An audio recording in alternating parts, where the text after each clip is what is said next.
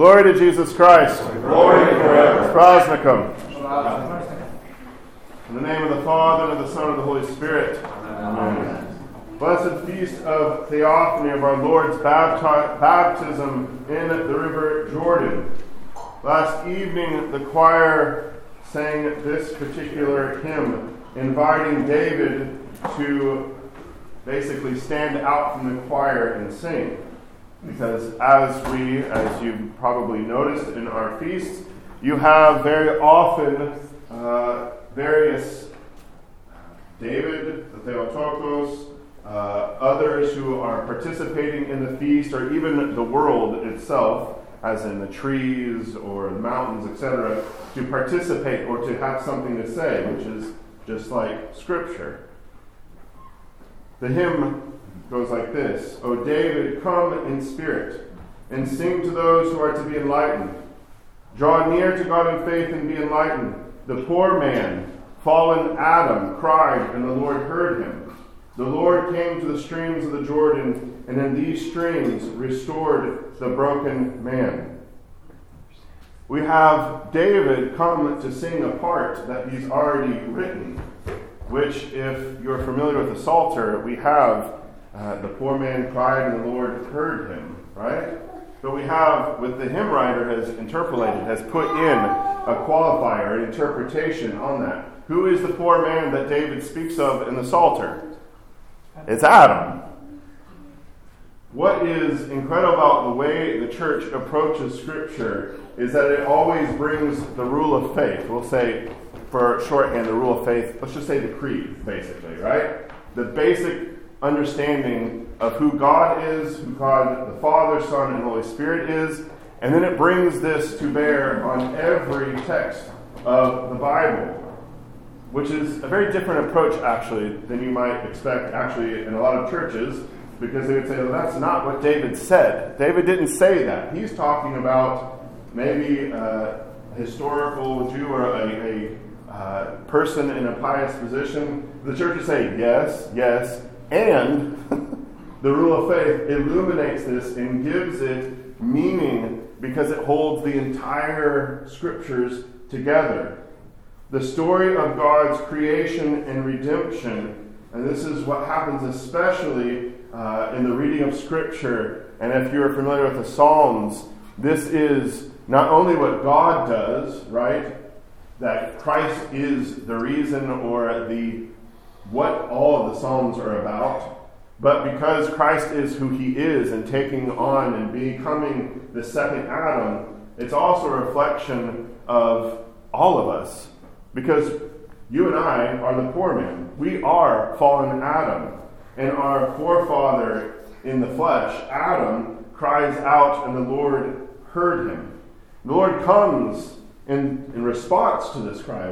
I just love the setting of this hymn. You have David who's kind of standing out from the choir. He has his solo, and he's telling us about how fallen Adam is crying out to the Lord. And then the Lord's response is to go into the streams of Jordan to fulfill all righteousness, to restore the broken man. This is Jesus going to save a drowning man. And it is, for us, this constant immersion in the story of what God has done in Jesus Christ. This is with the rule of faith. This is what we confess.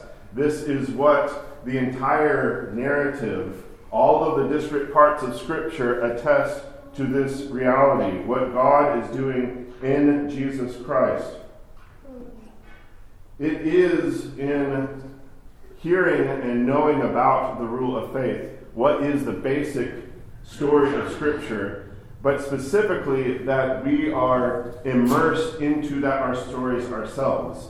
Because when Christ comes to save us, he is bringing us into relationship with his Father. This is what the hymn, the basic troparion, the thematic hymn for this feast is. It is the revelation of the Trinity. It is Father, Son, and Holy Spirit working together, the will of the Father being accomplished by the Son and perfected by the Holy Spirit in our lives. It is the Son and his relationship with the Father that we ourselves are baptized into. That's why we become adopted part of the family of God. This is something that I think as we come to these feasts, Christmas, and we talk about how Christ has saved us, and then we talk about Christ being baptized saves us. And if you're from a certain background, this is kind of odd because everything that you know is Christ saves us because of the cross. So is this some kind of denigration of the cross? Is this some kind of...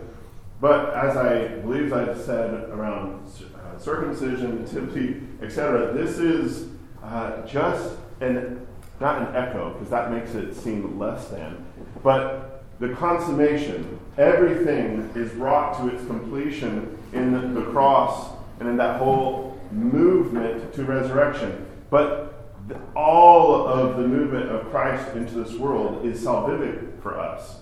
He fulfilled all righteousness. He accomplished the law. He is, in doing all of that, restoring that relationship with the Father so that we can have that same relationship. This is why St. Irenaeus, because Christ had to be born, he was circumcised, he had to play as a child, he had to go into the temple, he had to be baptized, he had to do all things, St. Irenaeus says, because he had to do everything that a human does. Right? He had to go through all of the stages of human existence. Which is exactly why it is salvific that he's born, that he is circumscribed. Well, yes, he is circumscribed. He's also circumcised.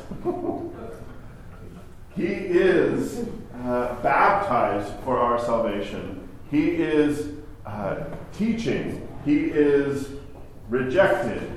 He is all of these things that he does. He weeps.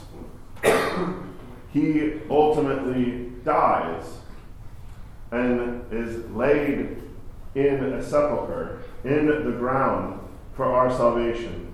So as this feast, as we focus on his baptism, we know this reverberates, and we know this because the church does this through its hymnody, through iconography, through the theology of the church, that all this reverberates with the cross, the grave, the resurrection, the ascension, the sitting of the right hand, the sending of the Holy Spirit at Pentecost. It's all here. This is just, I'll say, a fractal image. This is one aspect or bit of the diamond that we are able to contemplate and give glory to him who has brought us into and revealed to us what it is like to become sons and daughters of God the Father, who we have been adopted by his Son and empowered and gifted with the Holy Spirit. Amen. Amen.